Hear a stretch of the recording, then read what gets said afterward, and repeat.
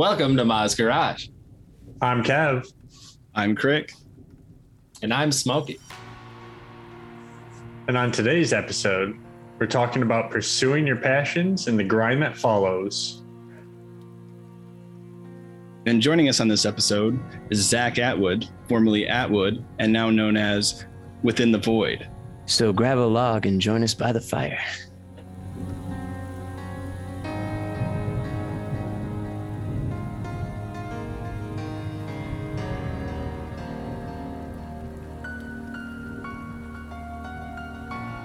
Why Within the Void? What is it? I was like, what do you mean? It sounds awesome. She's like, but why? And then Lazarus is like, this is why I told you to be prepared. Yeah.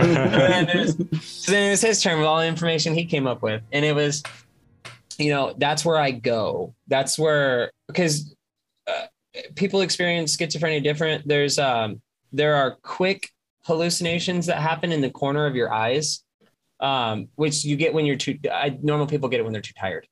Because I've heard other people say that, the shadow people, when you take too much Benadryl, that's what they're talking about. Those quick little flashes in your sight. There's a medicine for that, but I don't want to take it because I don't think they have enough information on it.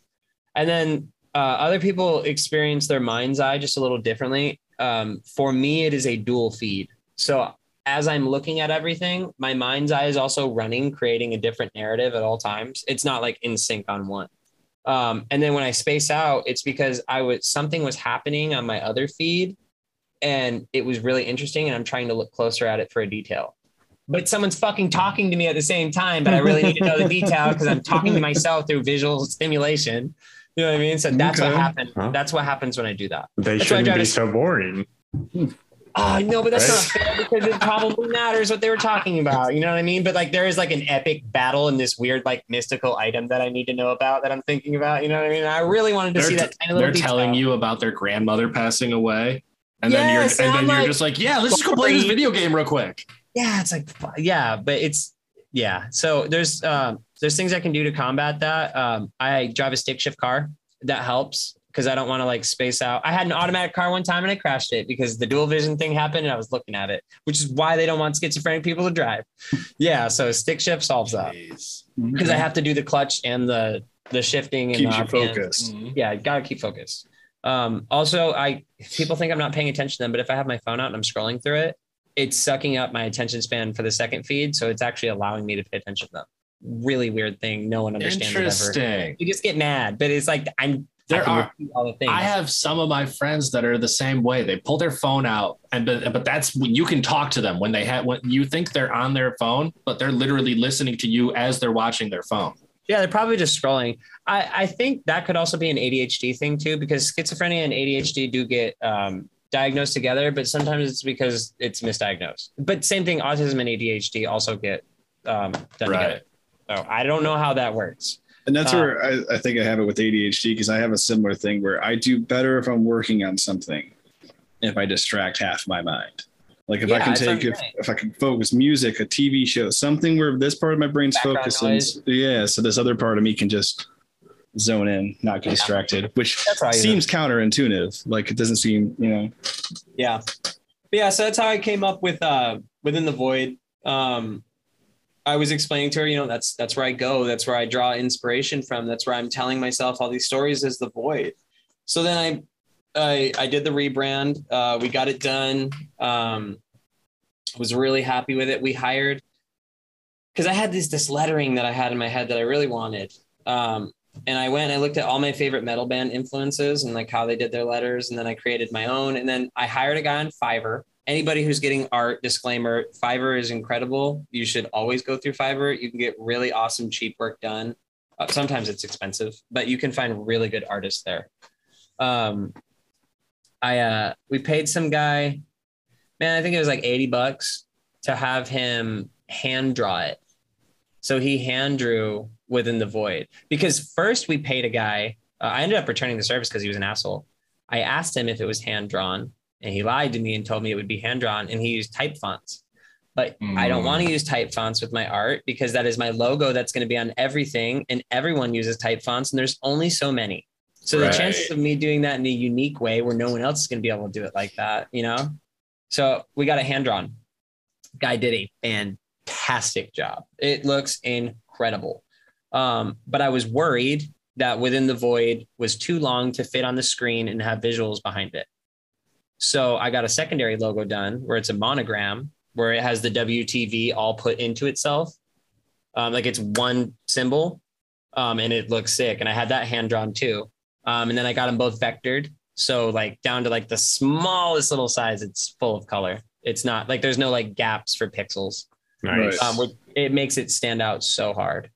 But this is all stuff that like Xavier Ghost Data instilled in my head all the time was if you don't take the extra steps to do something original no one's done, you will blend in. And he's like, if I know you don't care about being big, you care about being your own thing. And that's the truth. I know that sometimes me being unique is actually holding me back numbers wise, but I don't care. Because it's like, I like my thing. I don't want to do what they did. They already did that. Then go listen to them, you know? Right. There's enough copycats. Yeah. Plus, you wouldn't be enjoying it if it's not what you want to be doing. Well, like I said, nothing's really original, but the fact that I can take all of my specific influences from my unique life experience that allowed me to meet those and then put that through my unique sponge-like perspective and then shoot out something different. There is a uniqueness to that. No matter if people want to believe that or not, there is for everyone. It's just a choice. But yeah, so I came up with the Within the Void thing. I had already started my storyline when I was at Wood, and I just switched it when I switched to Within the Void because I had a storyline for Lazarus. He was like this cool ninja character that I had made. And then was he actually a ninja? Yeah, I made him a ninja. I actually based him off of Zed, the character from League of Legends. And also the Zed from Power Rangers when we were kids. Mm-hmm. And then the artist that he was foreign, so he didn't really understand that I wanted him to use it loosely as an influence, and he kind of took it a little bit too much. It looked too much like Zed to me, and like the guy from Disturbed, that little black and red guy they had. Oh yeah. But what I ended up doing, I released the first track for Within the Void because I'm releasing my first album soon, and it's the album's Delusions of Grandeur. I released the first track. It was called Omen, and that was like. At the time, I didn't have a very good relationship with Lazarus because he would get mad at me for consciously not making steps to better myself. Because later I found out there's a thing with schizophrenia that doctors, I don't even think know yet, but I figured it out personally from reverse engineering myself. Lazarus is my subconscious. And I am the conscious mind. And that's why that argument happens and we have to go back and forth. And I think everybody has a difference between what they feel subconsciously and consciously. Mine is just narrated. And now I have other friends that are schizophrenic and they're like, I didn't know that's how that works. That is totally what that is. What the fuck? Yeah. You know what I mean? They have a name for theirs and everything. And it's like, it gets lumped in with imaginary friend because that's what neurotypical people have, is that imaginary friend. But I wonder if that's a thing that everyone has and then they get bullied out of having. Right. But yeah, so it's Lazarus was like a ninja and I wanted him to be like a king, like a warlord, you know, kind of thing. Okay. And he exists inside the void, which is the place that I go. But then the story got better because got really inspired because Xavier wasn't going to live with us anymore. We had already done an apartment together. Oh yeah, it was before we had done the separation thing. And I wrote this track called Rose of Jericho. And it is the best track I've ever written, I think. That's subjective, but it's the one that gets the most plays. It's the one that's carrying me right now. I think that's the one that Kev posted in our with the tree on it.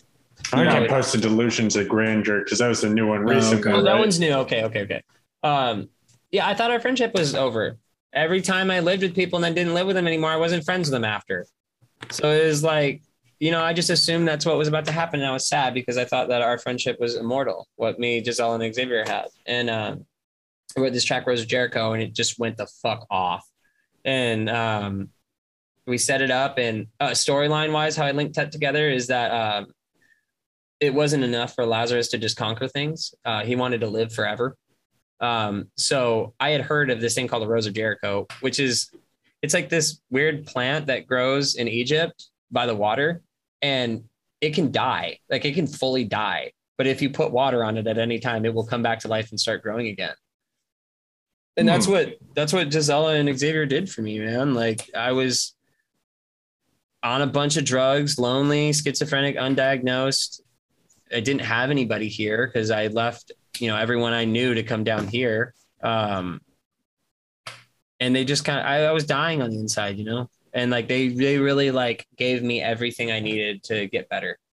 And I feel like I was the Rose of Jericho, but in the storyline, the Rose of Jericho is this big mythical like flower. I did it like a rose. Okay. And it's inside a tree. And Lazarus finds it, beats all the people there, or kills them all the protectors, so he can take the Rose of Jericho. Because he's not a good guy. He's subconscious. Because he's my subconscious, I perceive him as evil sometimes. But he's not actually evil. It's actually how I feel first reaction before my conscious, which has been developed by my parents who wanted me to be a good person, tells me that that's not a good thing. So, and that's me, right?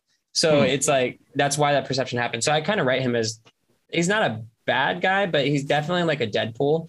Like he's driven by his needs, kind of. Driven by his needs, yes. Yeah. Which is exactly how I am. Subconsciously anyway. It isn't until it comes to my conscious mind that I start thinking about others.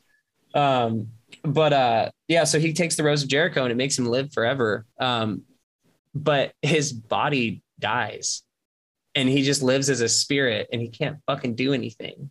So he's frustrated because he thought immortality was like, he thought he achieved the Vegeta thing, right? Like he was like, I did it. I got the Rose of Jericho. I'm infinite, but his body dies. And that's where, it's interesting because that ties into Delusions of Grandeur, which was the next single, which was the one he put in. And that was his delusion of grandeur, is that immortality would be the answer to his happiness, because he wanted this eternal conquest, because he's a conqueror. Doing his art is what makes him feel good. He wants to do it forever.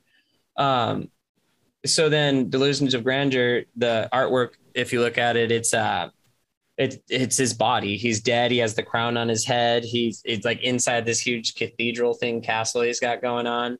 And that was his Delusions of Grandeur. Like I said, and just like mine is, it's like this weird self-importance that isn't actually there. You know what I mean? I'm just creating that, and it helped a lot. I also had the Delusion of Grandeur that other people liking me mattered. And it doesn't, because if you like you, that's what matters, because 100%. Everybody has, you know what I mean? Like, right. I made a post about it today. I was like, people liked me a lot more when I lied, because I would lie for convenience of myself, not wanting to piss them off. And no shit, you're going to like the person who has no fucking opinion on anything because they don't want to be confrontational. Mm-hmm. Yeah. Right. But then you never find out who you're supposed to be around, because exactly, because you're not broadcasting you. Yeah. Absolutely. Life is quite literally a self-organizing system. And all those moments you have where you're like, I don't like that person. That is it moving you away from them and towards the other people. It's all it is, man. And it's like, yes, it's decorated, but like there is a deeper thing going on with everything. You know, everything does happen for a reason. I always thought about it as like a God heavenly thing, but it is actually a computer thing that we redesign all the time, because life and plants and art, like trees. Me and Ken were talking about this, like how a tree finds its way. It goes, oh, it's dark over here. There's light over here. Go towards the light. Dark light, dark light, dark light. That's a physics thing. All it needs is this a yes and the no's. Yeah. So that was a big part. Where are we at now? Within the Void. That's how I did the thing. There's a current storyline. Oh yeah, I was doing all that and like not playing shows. And it was weird for me because I played shows all the time. But I'm just so into the art now, like the creation process. Shows are fun. It allows me to build my fan base a little bit more of people who might have not found it on their own. But that thing about controlling the crowd anymore, it feels douchey to me now. Making something from scratch, right? Creating something. And getting to hear it on the loud thing and seeing how well it does, not how much they like it, because I'll get lost in that feeling. You will get so lost in worrying about what the consumer wants. That is a business thing. It's it's like because you're catering. Like, catering. Fuck them. They don't even know what good taste is. They listen to rhythm. Mm-hmm. So it's that's why they're at that venue, because they want to hear what makes them happy. Yeah, and it's like they don't. People come in and they have no taste at the beginning. Later they get taste, then they wear all black and they stand in the back of the room and they listen to techno. Because I hate techno actually, but like, yeah, you find your sound later. Because at first you're just listening to whatever was there. You're going there to party. Right. It's usually that's what I was going for. You know what I mean? It wasn't until I was like, oh, they have like local DJs. People can just go up there and they're like, well, you got to get in. You got to know the guy, bro. And it's so funny because that guy for me was Parker. And Parker still helps me all the time. He stole my flash drive. At the last festival we played. He didn't mean to. He owes me a flash drive. But that was like the guy, the untouchable. You can't talk. Oh, and then Johnny Bund. He is a legendary name in Houston. He runs 9 p.m. venue, which was Ava Center before. And he does shows for Disco Donnie, that big guy. But when I met him, he was just the coolest guy in school. He threw the best underground raves. Nice. Weren't you in a band with him? No. Johnny doesn't really do anything musically. He's a really good artist, but he's definitely a business person. But he's my business person, so he explains a lot of those things I don't understand when I think someone's evil for doing what's best from their perspective. And he's like, no, bro, like you just gotta, it's funny. You gotta look at it from the Asian, other perspective. He's Asian. We call him Asian dad, but he has the most bro voice ever. So he's like, no, bro, you just gotta understand, man. Like that's what they want from their perspective, you know, like just because it conflicts with yours doesn't mean they're a bad person. Like, fuck them, Johnny. right.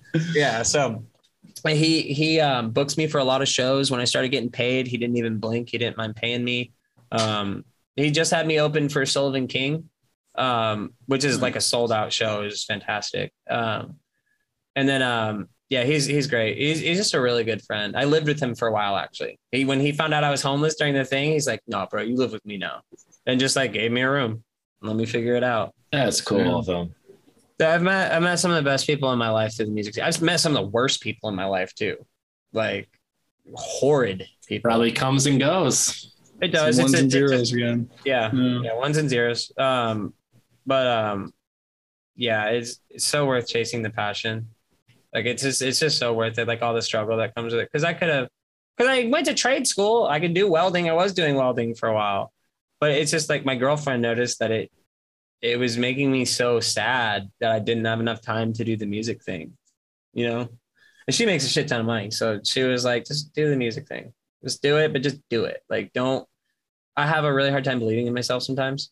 I can't hear my art because you can listen to my songs. I'm sure they sound great, but I can't hear them like that because I made the structure. So any mistake, everything, it's all the little flaws, everything you didn't clean up right. Every single element. So if one person's like, I don't like this piece, well, that piece complements this, that also complements this. Like there's a whole process to why it's there. It's the other way. It's not even a defensive way like that. It is where they like it, but I don't anymore. Because I'm better now. Yeah, it's that. I wouldn't mind the other one because fuck them if they don't like it. There's more music. They can go listen to that. That's the self-organizing system. I don't mind that.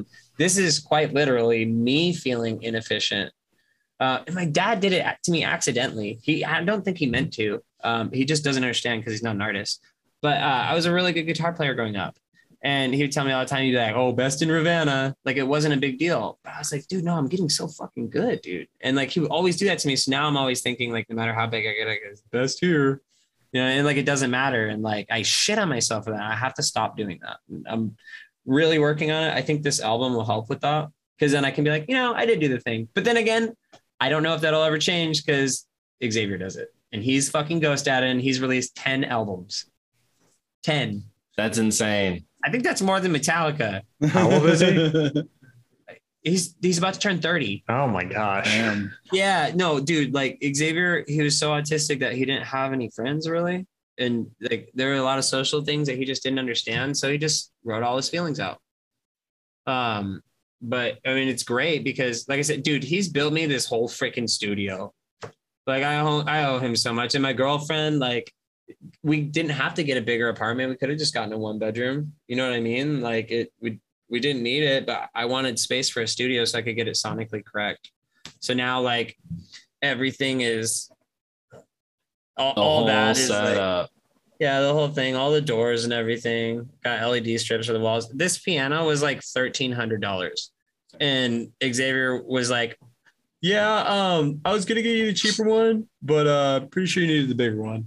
It just does that, man. For my birthday, he got me my HS8 speakers, which are my monitor. Yeah, it's just like anything he didn't have that he felt like held him back as an artist, like he would have done better. He just gives me every time, and then it's like, you don't have to do that, man. And it's like, no, I do though, because you're me, and I want to do this again. It's like it's almost like he's following his passion through your passion, through mine. Yeah, because it's like, wow, 10 albums wasn't enough of following your passion. Holy shit, bro! Like, and the thing is you'll be doing that to an artist one day too. Like that's the thing is so many people, they get to places like that and they're like, oh, I did this all myself, so everybody else has to do it themselves. Yeah, but if you really look back knowledge. Nobody's done it themselves. Somebody has had someone help or influence them in some kind of way. Everyone does, yeah. And to sit there and covet that and to be like, well, I'm not going to teach anybody else and they can all figure it out themselves. It's That's like some bullshit, right? Yeah. Like, I feel like it comes from a place of fear that if someone else figures out their way of doing things, then there'll be more of that and they won't be special. Yeah. But that's 100% what it is. It doesn't work that way though. It shouldn't work that way. We should be about a universe of expanding and sharing our knowledge. Dude, if you understand the concept of everyone being you, like it immediately makes it easier to do what you have to do all the time. Right. It's you see that same dynamic in like the business world, because it's like nobody wants to teach you how to do their job because they're afraid that you're going to go up and surpass them and take their position. But it's the same thing with art. It's like if you teach people what you're doing, it's only going to push you to be better than you already were. Like, well, my girlfriend's a teacher, a really good one.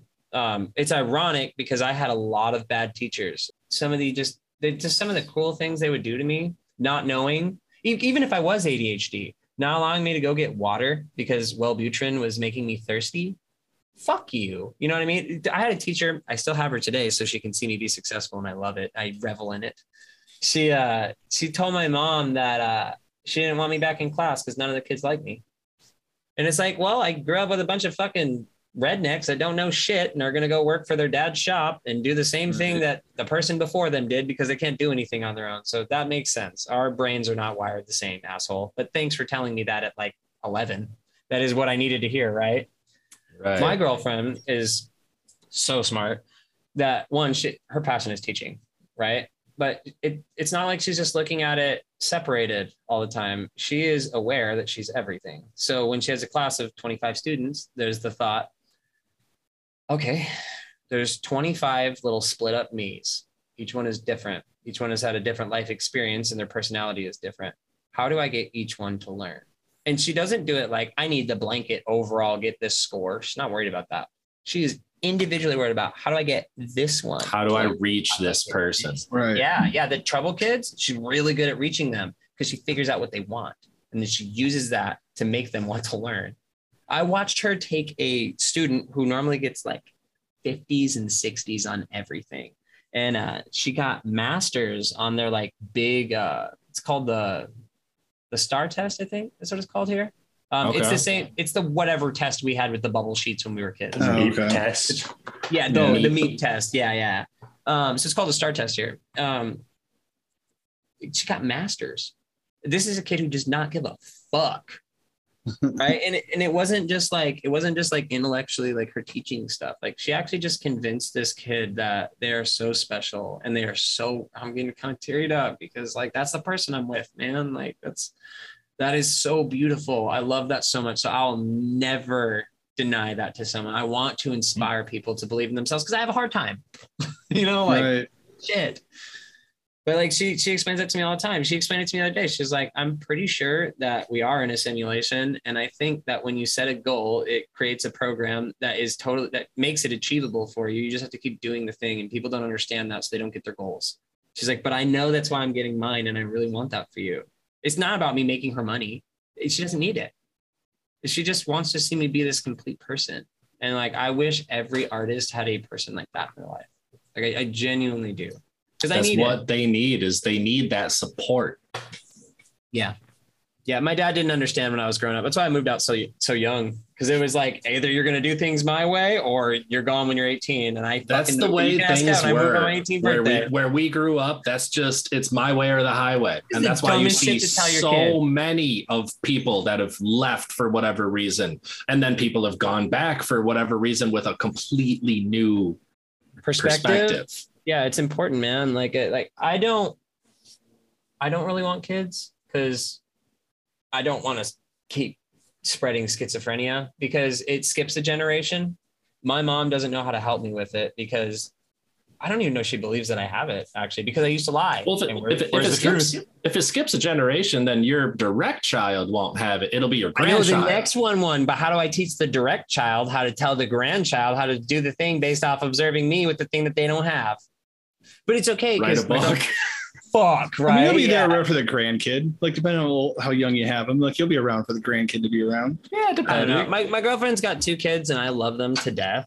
And so, I mean, I'm going to marry her, so I'll get to be a stepdad. You know what I mean? And I'll be the best fucking one ever because I know all the situations I had that made me feel like shit where like they were just stressed out because of real life. But me, I actively have it because not only do I understand the stress that they were having in their real life and why they did the thing to me, I understand that because I was a kid at the time, I don't give a fuck. And it still affected me in this bad way that I carry with me as an adult. So now every time I have the thing where it's like about to be an annoyance, I'm like, can't be that bad.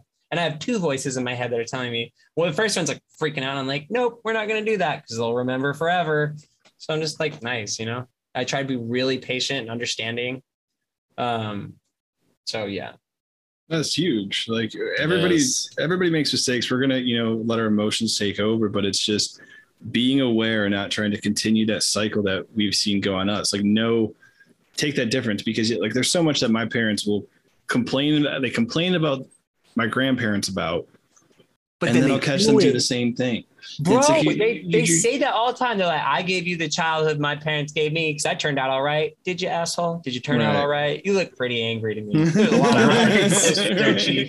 You just beat my ass with a belt. I mean, are we really having this conversation? We thought that was okay. Yeah. Everybody was told that was okay. And when I complained about it, I was being a pussy. What do you mean? That is abuse. But that's what their dad did. So it's like, and that's what we know. That's how we handle the situation. It's like, you know how I learned that? I have cats and I love my cats. And I used to smack them around and shit when I'd get mad because they were doing a bad thing because I can't communicate with them. So it makes sense to be corporal punishment. So I understand why they thought that about a freaking baby. But it's a baby, but you can't even do that to a cat because I traumatized the first one. It took me forever to get him to understand it. Still, if I get mad, he runs away. The other ones don't run away when I get mad. And that's because I didn't traumatize them because I learned. Fuck. So I can't deny him for cats and dogs too. I apologize to him all the time. I'm like, I'm so sorry, buddy. I didn't know. And he's a cat. He doesn't understand, but I'm feeling bad about the thing. And I love you so much. Like I would do anything for you. And like, that is how a child should feel. So I want them to feel that way. Right. That is the way it should be. Yeah, pretty much. Not gonna lie, sometimes animals are easier to be nice to. Fuck yeah, kids can do more complicated things than you think. They can say a lot more too. Yeah, no filter. Like just things that hurt your feelings too. And it's shit. I know that. Shut up. Your most insecure things, they're just like, oh, I'll push that button. Like, yeah. Well, they don't know they're pushing a button. They're just I think they do. They're just making observation. No, they know what annoys you. Their goal is to see how much they can get away with. And what I'm surrounded by autism. They're just grown-up children. They just say the thing. They'll do the same. Because you'll see it in Facebook posts. It's hilarious with Gisela. Someone will say something dumb. Everyone's thinking it. Everyone's afraid to comment it. There's Gisela saying, you said the dumb thing. That was dumb. And I'm like, God damn it, babe. And they're mad at her because they can't handle the truth. Because that thing where they're like, you can't handle the truth. 90% of people are like that. Mm-hmm. That's why I like people who are willing to tell me the truth. Because like, you were willing to risk me freaking out and not being your friend because you know it's the truth. And I respect that. Right. I like that a lot. So it builds up respect. Yeah. You feel comfortable. You feel like it kind of goes back to that world of lies. You know what I mean? When it's at a whole different level, when you have all these lies you're trying to keep up, but it's like you just have this connection. The web, the spider web of trying to keep up. Yeah. And then you include people from your past with new people, and you have to worry about those lies coming up. Mm-hmm. And eventually that web just starts to multiply. Dude, no, I just dealt with that. We had to stop being friends with someone. I didn't care that they lied. I know that everybody's not where I'm at with growth. Everybody grows in different ways. There's areas where they're probably ahead of me, but like, I didn't bother me that much. But then a lie came up where they got called out for it and they were unwilling to admit it so much that they called me and Gisela a liar. Now we're not friends with them anymore. You don't want to do that with Gisela. She has autism. She is hyper fucking aware, dude. It is like, it'll be to the point where she'll come over your house and you'll be like, where's my wallet? She'll be like, oh, it's here under this. And you're like, how did you know that? Scanning everything, dude, all the time. Like she robot. Literally just, she doesn't have an internal monologue. The voice you have in your head, she doesn't have one. It's pictures. Have you ever seen that movie Dreamcatcher? Mm-hmm. You know the scene where he's going through his little mind palace thing and it's like a multi-story library and he's going through pulling stuff out? That is how her brain works. It's also how Sherlock Holmes' brain works because he describes the mind palace. That's actually a thing, which is crazy because with Dreamcatcher, because it was illustrated that way, that means that Stephen King's mind works that way. And he illustrated it through the book, and then the film adaptation thought it was that important because it was a part of the scene, but he laced it into his art. So that's where that's where that comes from. That's how I learned how to do that, is watching like other artists do that. They do it in Harry Potter too. J.K. Rowling is crazy as she is.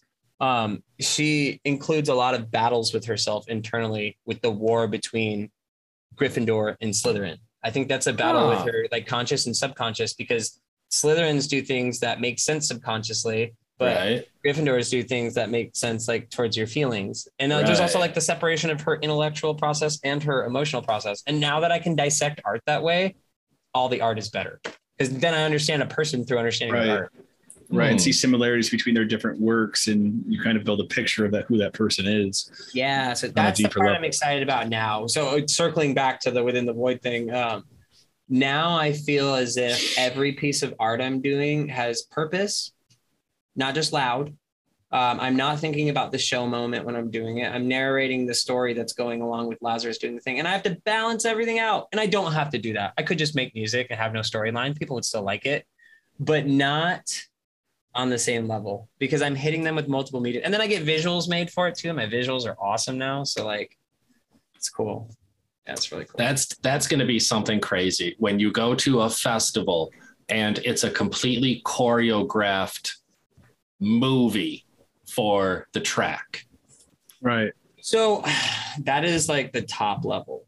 Right. And I want it and I don't want it. If you look up an artist called Seven Lions, he does that to a T. Seven Lions is fantastic. If you haven't listened to his music, that is a huge inspiration for me.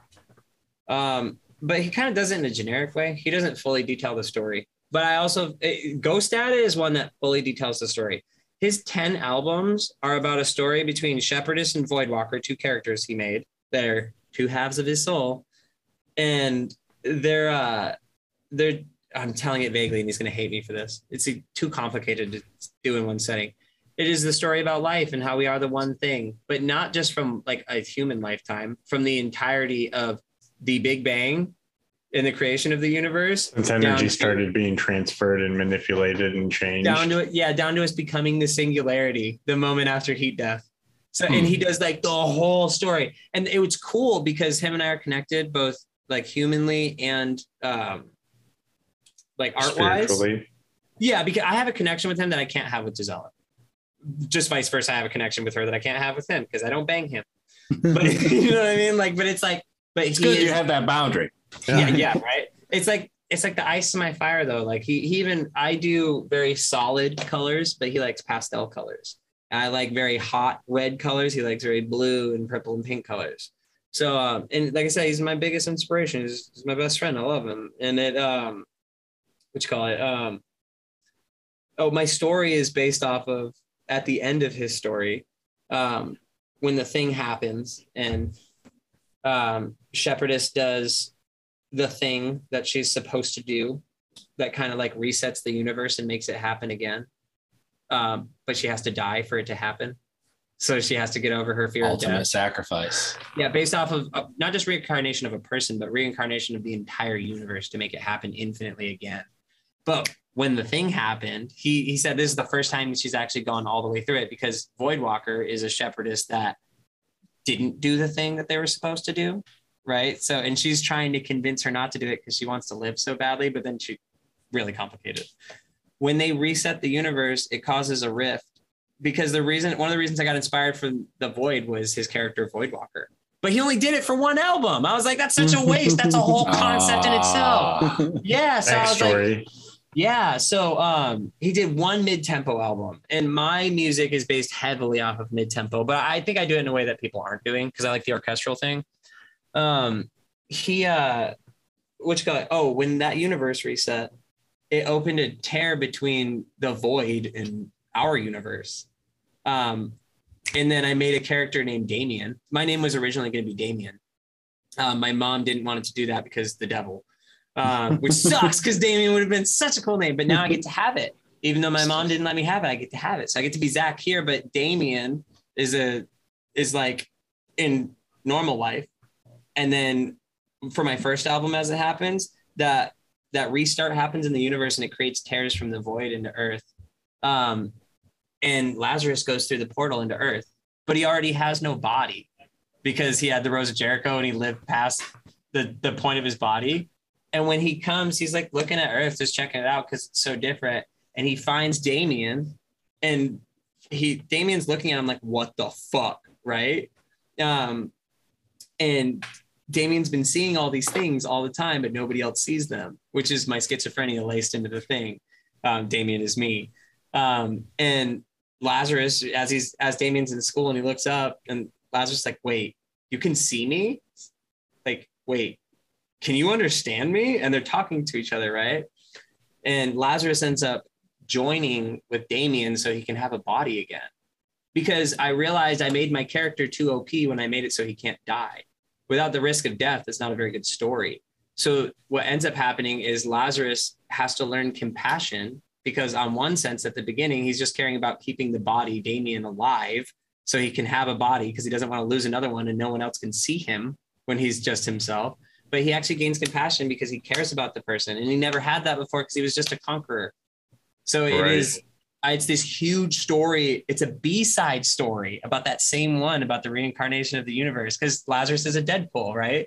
Deadpool comes in on all the big X-Men stories and stuff, but it's all like random. You know what I mean? Like, so it's super important, but it is also a B-side story that like has its own weird place inside of the story already. And I like that. So it's, yeah, when you were asking about how I link what I'm experiencing currently into the thing, I'm doing it like heavily. Nice. Is as heavy as I possibly can. So, and I'll just elaborate on that story, but I accidentally create plot holes all the time. So then I have to figure out how to solve those plot holes.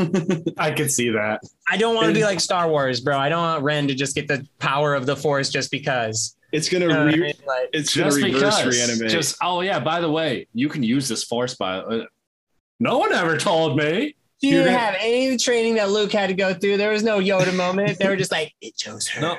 She's the one. It shows her, and she can just magically use this lightsaber as a fucking Jedi of 25 years. Pissed me off. You put people in charge of the art that was already done by people who are better at art. But I'm still giving you money because we're going to Disney next week. I wonder if it'll work in reverse too. Like if you fill some of the plot holes in your story, if you'll learn lessons about life, they're like, oh, it all just kind of comes better. I do this weird thing with metaphors where I'll describe something in one way that is also happening in another way. I do it with League of Legends all the time. League of Legends has taught me patience. It has taught me to mind my own business, but be aware of what everyone else is doing.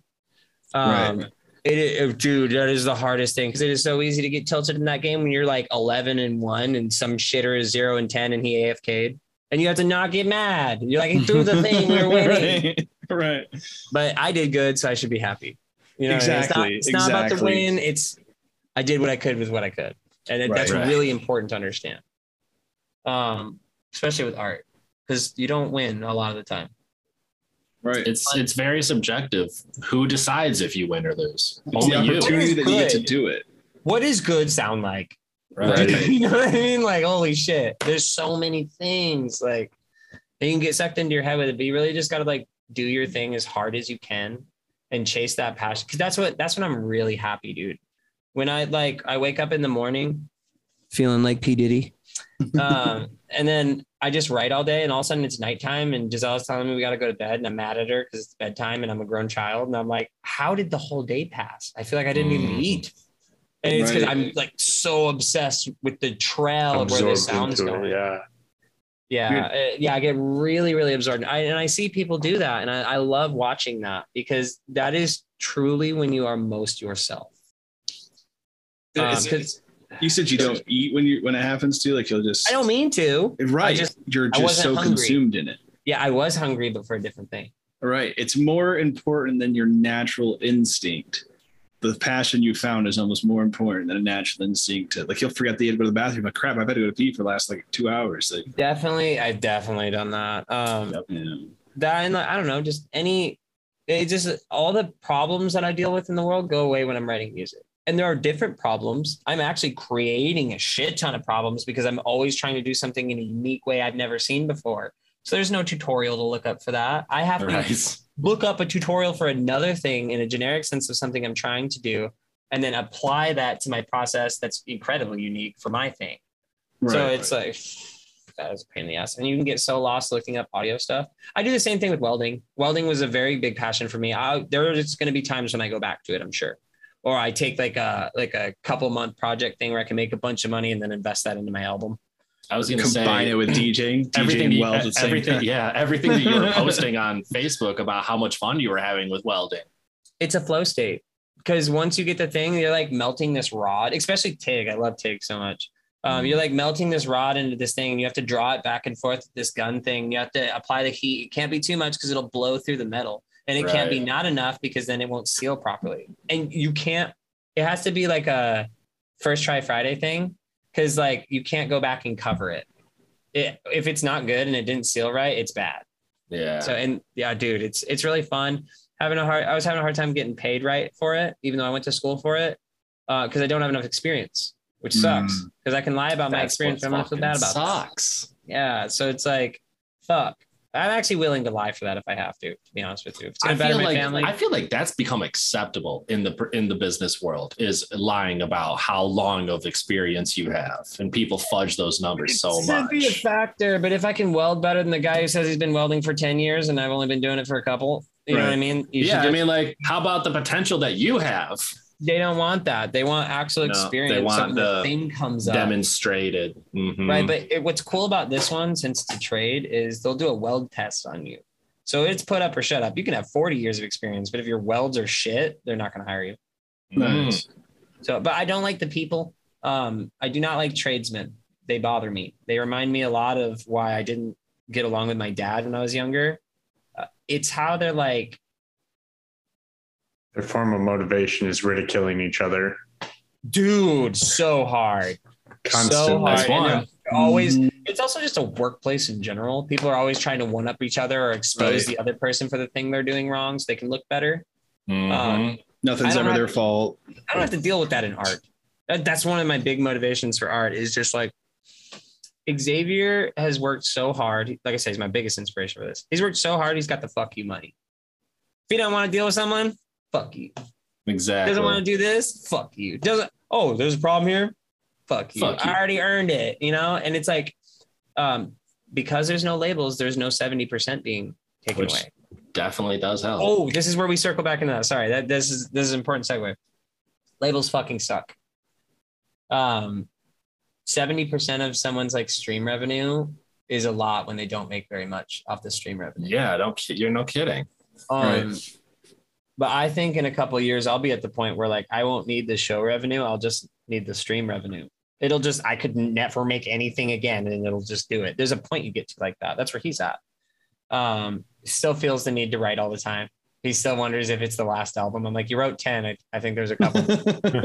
He should keep going until he can't anymore. Yeah. He does, but inspiration comes and goes with this, and it feels so. Yeah, I could get that, and especially after sinking enough of a commitment for 10 albums.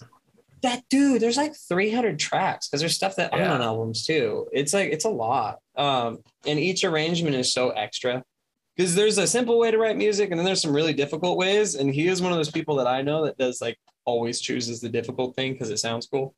Gotcha. I'm like that too. Yeah, sound design. Because why go the easy way when everyone's going to go that way? It doesn't sound like the thing I wanted it to sound like. I better figure out how to do it the hard way. Right. Make it work. Yeah. The industry, what they do is they loop people in with the loop grid. What's that word? Lucrative. Yeah. But they loop them in with the lucrative like idea that this big label that has big artists on it is going to make you all the money. Yeah. And it's not the case. It's mostly on the artist. You might get opportunities from them. You might not. I have friends on big labels and they're getting fucked. And it's like, it doesn't make sense. These people are so good. Those same people do the thing I do where they don't understand how good they are. They have no idea. They're like, man, I guess this is. I'm like, are you kidding me? Like, you're on some of the biggest labels on the planet. Right. Like, the best of the best is telling you belong with the best. And they're still wondering. So I know that this is just a thing that people deal with as an artist. It's really tough. I wish I could believe in myself the way Xavier does, or the way he believes in me. But that's why I do the thing. I believe in him that believes in me. Because like I'm noticing like all my friends that are telling me I'm good are like the best artists I've ever met. So I obviously belong in there. That would only make sense, right? Otherwise, but I have this weird paranoid thought that are they just being nice to me because they feel bad? But that's probably not true because I've watched them not waste their time with people who definitely are not artists and are doing it for the attention. But then are they only believing in me because I'm a nice person and they're trying to be nice to me? Or am I actually good? I don't know. I'll never know. I'll never know. But you said one of the qualities that you like about them most is how straightforward and honest they are with you. I know. So I should understand that. So it's probably a delusion. Fuck. But it's reinforced by fear and anxiety of my big passion. What emotion wins, Yeah, what emotion wins the battle? It's fighting back and forth because Lazarus doesn't like to invest into telling me that we're great and that confidence is going to make us swing better. But I know consciously that being confident, that's why the Nike emblem is the way it is, the swoosh. It's because it's a very confident like that, and you have to just do it. And it's like, it's like, it's actually don't think about it, just do it. Just do it, and do it so many times that you don't have to think about it. Right. So it's muscle memory.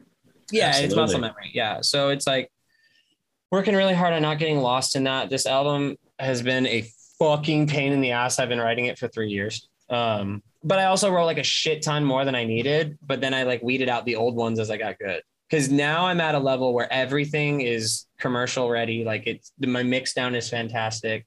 Xavier tells me my mix down is better than his, but I don't believe him because his mix down is absolutely fantastic. I think that might be his insecurity rolling over. I don't know. Okay. But Gisela told me that before too. So she will not lie for anything. Straight up. If you're ugly and you ask her, am I ugly? She's going to tell you. Straight up. You put a gun to her head. That is how people with autism operate. Straight up. They'll ask me, how's this like? Well, that looks like shit. They don't say like, they don't do the thing we do where it's like, well, this looks really good, but you need to work on this area. They're like, that looks like shit. Is it all ass? Yeah, it's funny.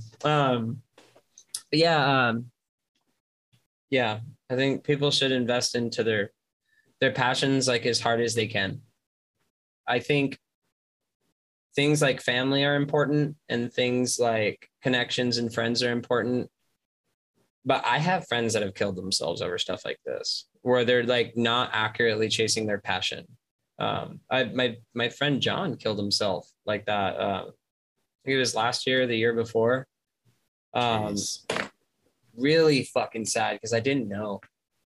I just didn't know. I would have tried to help. Would it have mattered? Probably not. Because that's the thing that I'm talking about. Friends are important. It probably wouldn't have mattered. But it's like, unless you can inspire them to chase their passion again. Right. And he had gone through college and everything. His family was super supportive in a way that I can't even imagine. And like, it's not enough. Passion. And that's the piece of it, is that it ended out one way that there's no ability to go back in time and see how it would go the other way. And I worry about that. I wish I could go back in time and change that, but it doesn't work that way. And then it sucks because I wish I could have explained to him that like, you still actually exist in my life forever. Because once you meet somebody, they either are in your life and they stay in it, or they serve as a lesson. And that was a big lesson for me because I was always super suicidal. It's like, wow, look at how much this affected everybody. That's a little selfish, right? Like, wow, like I can't believe you did that and you affected everybody badly, but it's the truth. Right. And like you said, you had no clue. That's the inner makings of a cult. I had no clue. And I also, like, when I was suicidal, didn't understand that I meant anything to anybody. I just didn't know that, you know, like my biological dad didn't give a shit about me. So like that does something to you. And it just does. It just does. It's, especially when you look around and you see everybody's family working out so well. And then I didn't fit in with my actual family very well. My mom would lie to me because she does it to herself. In a sense, it's like a protecting mechanism where like something bad happens and they just have to like live in their own little world. I can't do that though, because I'm on the truth spectrum. Right. So like if I do something and it's like, wow, you are a fucking piece of shit for doing that, I will remember forever. Right. So I have to be really careful about the bad things I do. I try not to make those choices now, but sometimes it happens. Sometimes I'm just an asshole. Right, we're human. I think nowadays, with us being an adult, we have that ability that we can make those decisions, and it just comes down to the consequences and the repercussions of the people that those decisions affect. Mm-hmm. Yeah, exactly. What you do after the fact, like what do you do after the decision? We can make mistakes, but what do you do when you make the mistake? What defines your character is not how you are when things are going right, but the choices that you make when things go wrong. Right. And if you want to, you can improve your character, but you have to accept where you're at. Yes, you do. Oh, dude, I just realized I'm having the moment of growth now. That's why I'm having a hard time releasing my album, because I never want to say I never want to close it off and say, this is how good I am, because that also means this is how bad I am.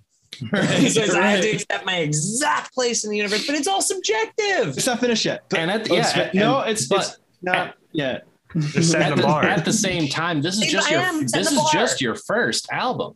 Right. I'm gonna write a lot of them. I was going to say, like, this is first of, you're going to have your own 10 albums. I don't know about 10, but at least like 5 or 6. Genuinely. 10 is kind of excessive, to be honest. It is. I mean, it seems like a lot. A lot of people do singles. They're afraid to do an album because an album is a whole idea that you have to encompass. True. Whereas like tracks, you can just do whatever the fuck you feel like. Mm-hmm. Right. But I really developed a sound, and I wrote until I did. And I didn't even want to release. That's what I kept doing. I kept making tracks and not releasing them. And Xavier's like, why are you doing that to yourself? Like, that's how you build a fan base. I was like, yeah, but what if it's not good? That's what a buddy of mine had, at least last I talked with him, he said he had like 400 plus tracks and tunes that he's created. I'm like, who is using these? He's probably not finishing them. That's what it sounds like. That's what happens to me. I am much better at writing the first half of a track through the drop, and then I'm not as good at the end, but that makes sense, right? Because you got to the point you were worried about. Drop, and then the thing happens, and I'm like, it's not good. I can't release this. It sounds like shit, and it's because I've listened to it for 80 hours. It's like no shit, everything. You're literally just blending things. That you're not hearing it as it is anymore. Yep. So sometimes I won't listen to a track for like a while. Like Delusions of Grandeur, when I released it, did not listen to it for a while, for like a month, and then I finally listened to it, and I was like, oh, this actually doesn't sound bad. It's pretty good. But I had learned new shit that made me mad. And then I didn't use that process on that. And it's a big thing for Mixdown.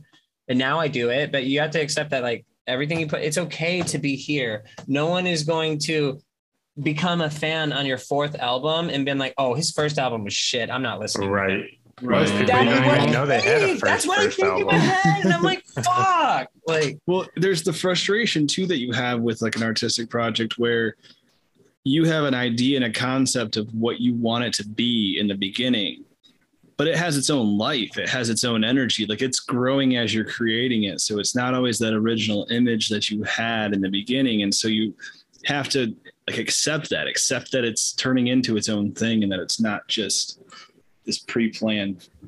Yeah. If I'm being like really honest with myself, like, I think it is legitimately, I am good. I've been good. That's why people invest into me. I need to believe and understand that so I can come to terms with believing in myself.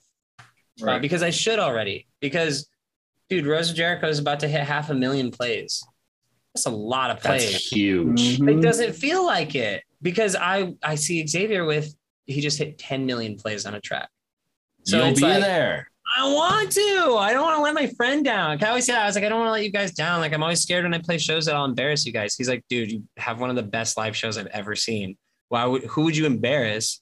Why are you worried about embarrassing yourself? I'm like, I'm not worried about embarrassing me. I'm worried about embarrassing you guys because you invest so heavily into me. And then what if I can't do well for the people that believe in me?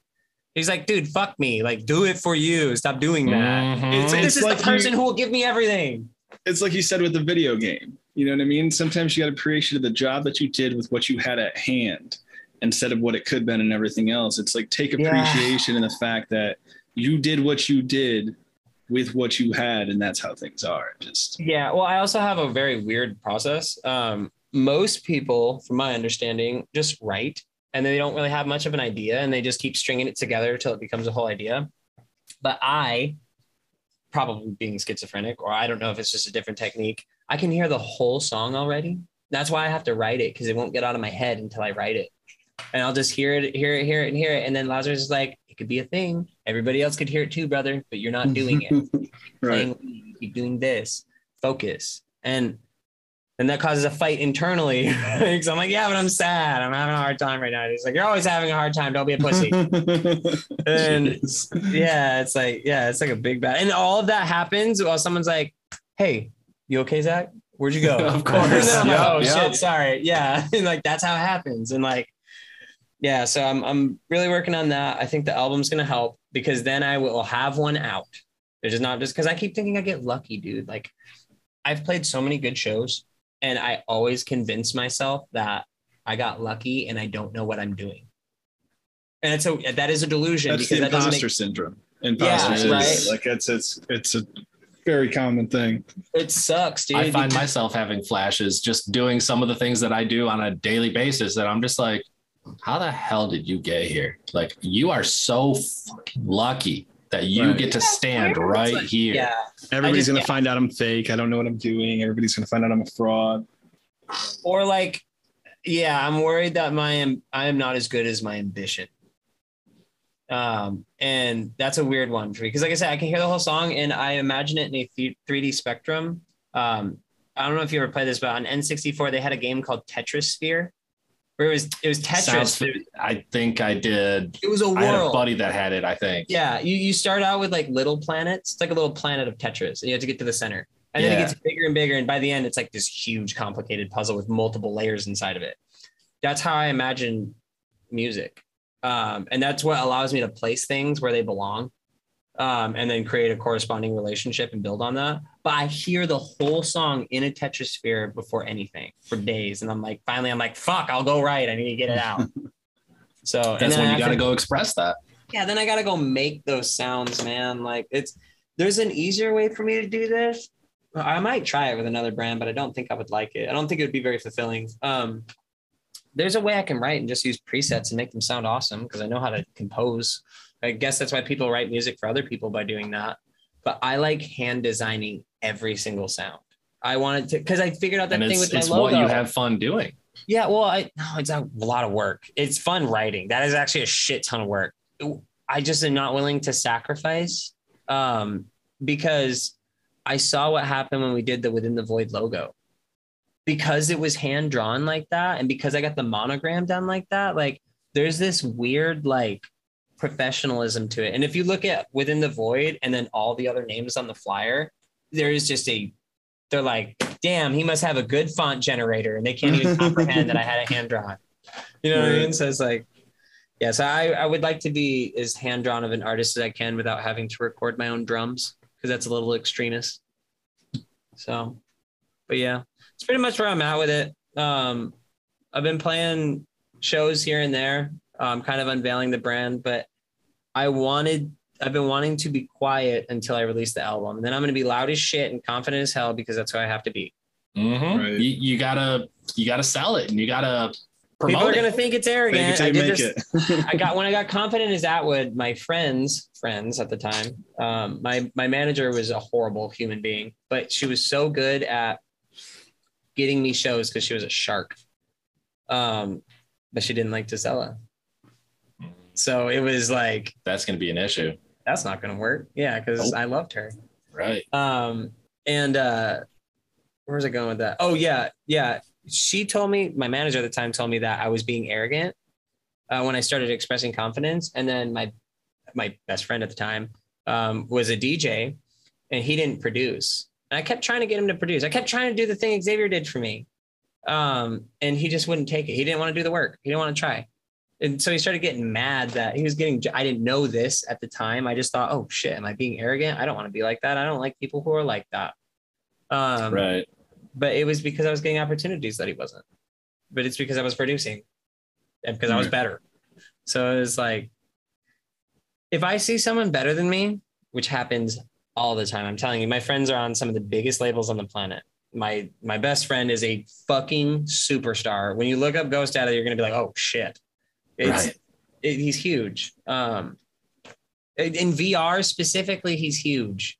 So it's like, I see people that are better than me all the time, but I'm not mad at them for being better than me. That feels like a stupid reaction because I know that they're willing to teach me. I can ask anything. I do all the time. My friend Patrick, very fucking good artist. His name is Kindred. And he's on Mousetrap.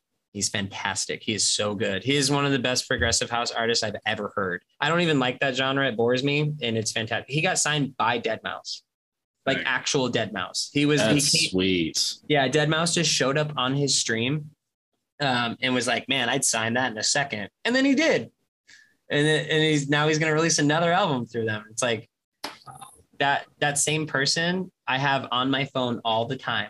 I just messaged him yesterday because something he was telling me I didn't understand because it was above my comprehension. And now I finally just messaged him and I said, is this what you meant by that? He's like, yeah, this is the plugin I use for it. And this is this. And like limitless information. So I know logically, I am only wherever I'm at, I'm responsible for it. Because life, whatever fucking thing is going on right now is giving me everything to do it. So if I don't do it, I can't be that jaded old man. It's like it was the industry and blah, blah, blah. Everyone's against me. And everyone's on my team, actually. Right. Like, I have so many people on my team that I don't feel like Gisela is like the best partner you can possibly imagine. She loves me so much. Like she would do anything for me. And Xavier is the best friend you can imagine. He's just there all the time.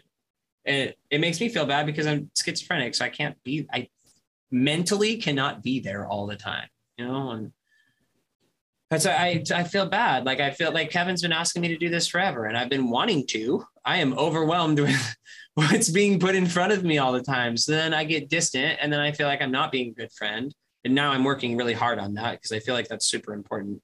And I hope that life rewards me with a little bit more focus, or maybe that's something I have to provide for myself. But I don't know. I'm trying to check off the boxes of being a good person and being a good friend. And it's a little tough sometimes. All you can do is just check it one box at a time. Yeah, because our lives are growing in different directions. When we were kids, it's like we're going to be the best of friends forever. Dragon Ball Z is awesome and we will achieve Super Saiyan. Yep. Kingdom Hearts is great. Can't wait for Kingdom Hearts 3, 35,000 years later. And then, long ago. She was so long, dude. But then it looks awesome though. I mean, I'm as good as you expect. It wasn't good. Kingdom Hearts 2 was awesome, but Kingdom Hearts 3 sucked. I know. I'm hoping 4 is a little better. We'll find out in their 70s. Yeah, they announced 4. Yeah, they announced they're working on it. Yeah. Jesus. Yeah, but yeah, I've been trying to balance all that. I feel like life is this huge balancing act. We're trying to balance passion, family, relationships, and who you are. Right. That's the trick, though, is most people don't know. It's really that simple. It's divided into those very broad categories like that, and then break it down from there individually. Well, you have to ask yourself first what matters. Yeah, that's true. What's important to me. For a long time, for me, family didn't fucking matter, dude. Because like my brothers were treated way different than I was. So from the very get-go, I was like, well, fuck family. My mom can't notice the truth that my dad's treating me like shit. My dad's not noticing the truth that he's treating me different than my brothers because he adopted me and doesn't understand that. And I am way too aware as like a 9-year-old kid knowing this. I shouldn't know this. This shouldn't be affecting me this way because I shouldn't understand that. But I do. And I don't even blame them. But the thing happened, so I didn't value family. But Kevin's always been in my life. He'll never go away. Even when I wasn't being a good friend and I wasn't there enough or connected enough, he kept reaching out and never gave me, you know what I mean? Like it was always just there when I wanted it. And that's important. It's the same thing with my brother B. Eli, I'm not as close to, and I feel bad because it was the age gap. I was already gone by the time he was grown up, but my brother B, I'm so close to. We talk all the time. We play video games together all the time. We're always in Discord. But yeah, so it was hard for me to understand that. And then I made a family out of Gisela, whose family was not good to her that she left, and Xavier, whose family was not good to them, so they left. And then we made our own little family, which allowed me to understand the importance of family. So I feel like that's what you see more and more, is that you have these products of these quote unquote broken families, and then they come together and they piece their own family with their friends, and they have that same feeling. For the lack of a better metaphor, one person's trash is another person's treasure, right? Right. Exactly. But it's also like, it's that self-organizing system. So I can't even be that mad at him because it's biological. We're actually just chemically not the same. My dad didn't like that I asked questions all the time. He was like, you could just use Google. I was like, you're the smartest person I know, so I'm asking you, and you're right here. And it saves me time asking you instead of asking Google. Do you want me to not trust your opinion? And we can have the interaction that can become a conversation. Like, asking questions. Yeah, because I want to conversate with you. I'm not your fucking employee. I'm a kid, and I want to know things. Right. But now it's like, why the fuck would I ask people? I have Google. I don't like people that much. I know. But yeah, it's completely changed now. Yeah, so it's like shit. I even find myself like, I'll have like, we'll be in the middle of a conversation like, why don't we ask Google instead of us going back and forth on what we think we know? Yeah, how about we just go to the source? Yeah, when someone goes to Google something that I said, I'm not offended anymore. I used to be. And he's like, well, you don't trust me? I'm like, I don't fucking trust me. Is that right? Like, I'm pretty sure that's right. I used to say the same things too. Yeah. Like what's Google say? Oh, who said that? Yeah. Yeah, and then you find that some things are opinionated, not actually factual, because we really don't know yet. Or it's just a thing that is based on opinion and not on fact. Right. That's where too. I like to, within a group, when something comes up like that, where you can't remember like an actor's name or something. I don't like to let us go to Google right away. You got to work out that muscle of memory. We got to use it or you lose it, right? So it's like, I have lost it already. You don't use it as a crutch. I have lost it already, but I can remember UPCs from when I worked at Office Depot 12 years ago. Dude, I don't know how that works. That's losing. Yeah, no, I lost it. First three numbers. You got to remember the way my thought process works. I'm constantly creating stories for zero reason. And I'm pretty sure it works the same way dreams do, where it's just like collectively like sourcing things that my brain likes and putting them together. I'm really into like old Victorian, weird Gothic vibe. And that's how everything comes out. That's why all my visuals are that way, because that's what I'm seeing. So do you think it's kind of like dreams, that maybe what you're seeing with your other eye there is actually like an alternate dimension, a parallel dimension? Dude, and on like some multiverse shit? Yeah. Absolutely. I think when we dream, that's definitely what's going on. But then again, I also have dreams where it's like I got a dream the other day that a dragon attacked, and there was this huge dragon in the sky. It was like a Japanese dragon, like a Shenron, original dragon. Okay. Like that, but it was too shiny and cell shaded.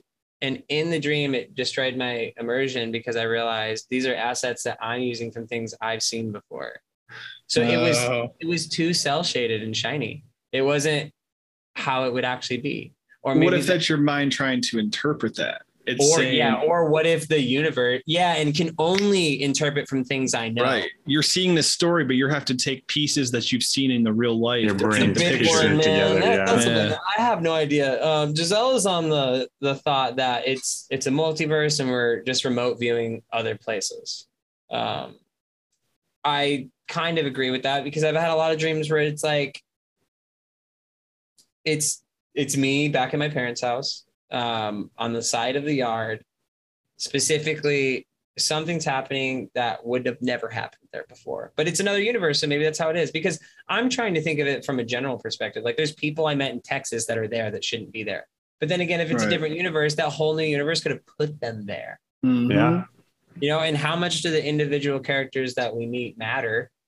Because I do believe that they're part of us. I believe that we are definitely all one thing, and humans are just as a big God thing, different perspectives. And we are such a big thing that it's hard for people to comprehend that it requires this many perspectives to understand ourselves. because communication allows us to do that.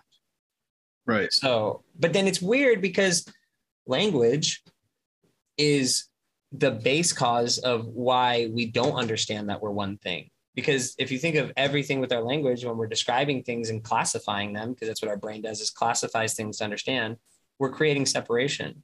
When you say, I am me, you are you. We're putting labels on it, right? We're putting labels, we're classifying. Yeah. Right, you know what I'm saying? So like from the basis of us understanding how to communicate with each other through language, we're creating separation. So that's where we're trying to evolve language. Yeah, I mean, I don't think we're going to get there for a long time. They're already talking about it. Like if Elon Musk, if he puts those chips in your head, I don't have to tell you about my trip to the park. I can literally think about my trip to the park and you see it, you smell it. There's Neuralink, I think Neuralink is the future, but it's more of a getting everybody on the same base page. I think there's going to be a device that is implanted us when we're at a certain age that allows us to, and I don't know what risks are going to come with that or what horrible things are going to happen, but we have to have everybody on the same page because there's people like us, which we're general public, right? We might think we're smart, but there are people that make us look stupid. Right. And I'm aware of that. And that's where a lot of this information is coming from, those people who are like, holy shit, you're so smart. We have to have everybody on the same page because you got people like us who understand this thing of the concept of the one and how we're all interconnected. And then you have people that don't like people because of the color of their skin, standing right next to each other on a bus on their way to go do things. You know what I mean? Like it is really hard to integrate that when people are on different levels of understanding. Same thing with religion.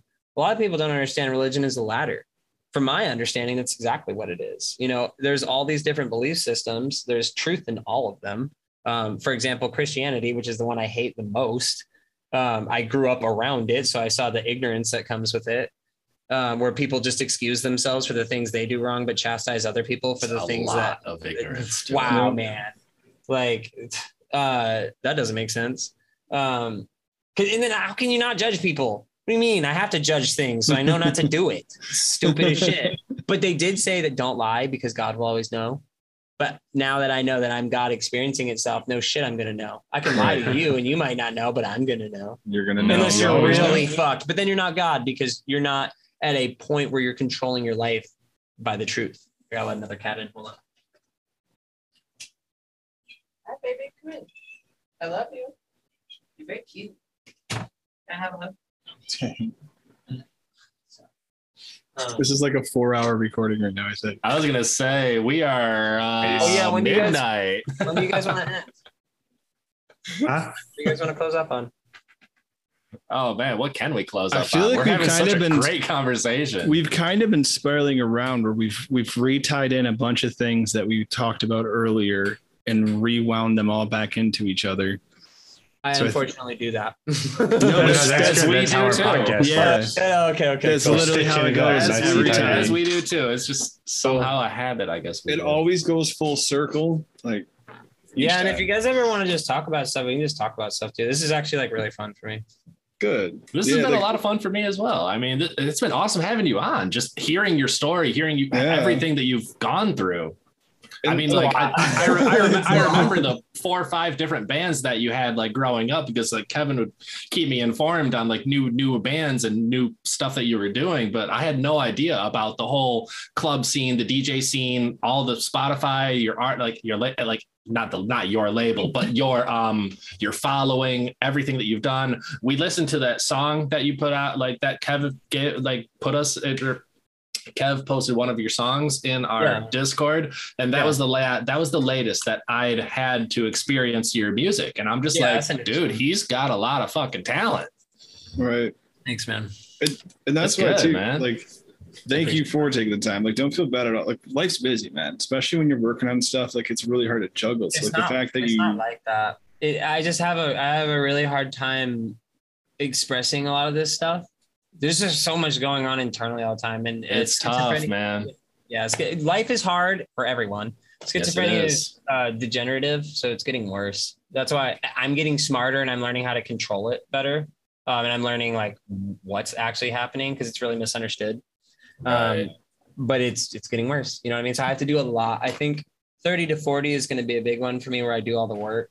And then I hope I can set myself up into a place where no matter how degenerative I get, I'm being successful enough to help Gisela. Because what's nice about music income is it's turnkey.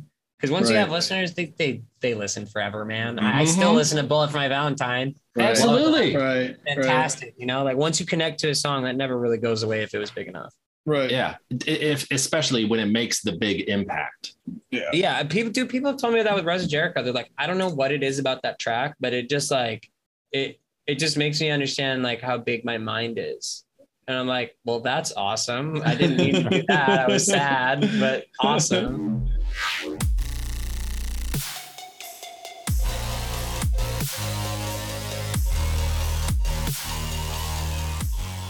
So where should people go if they want to find more information about you or your music or your brand?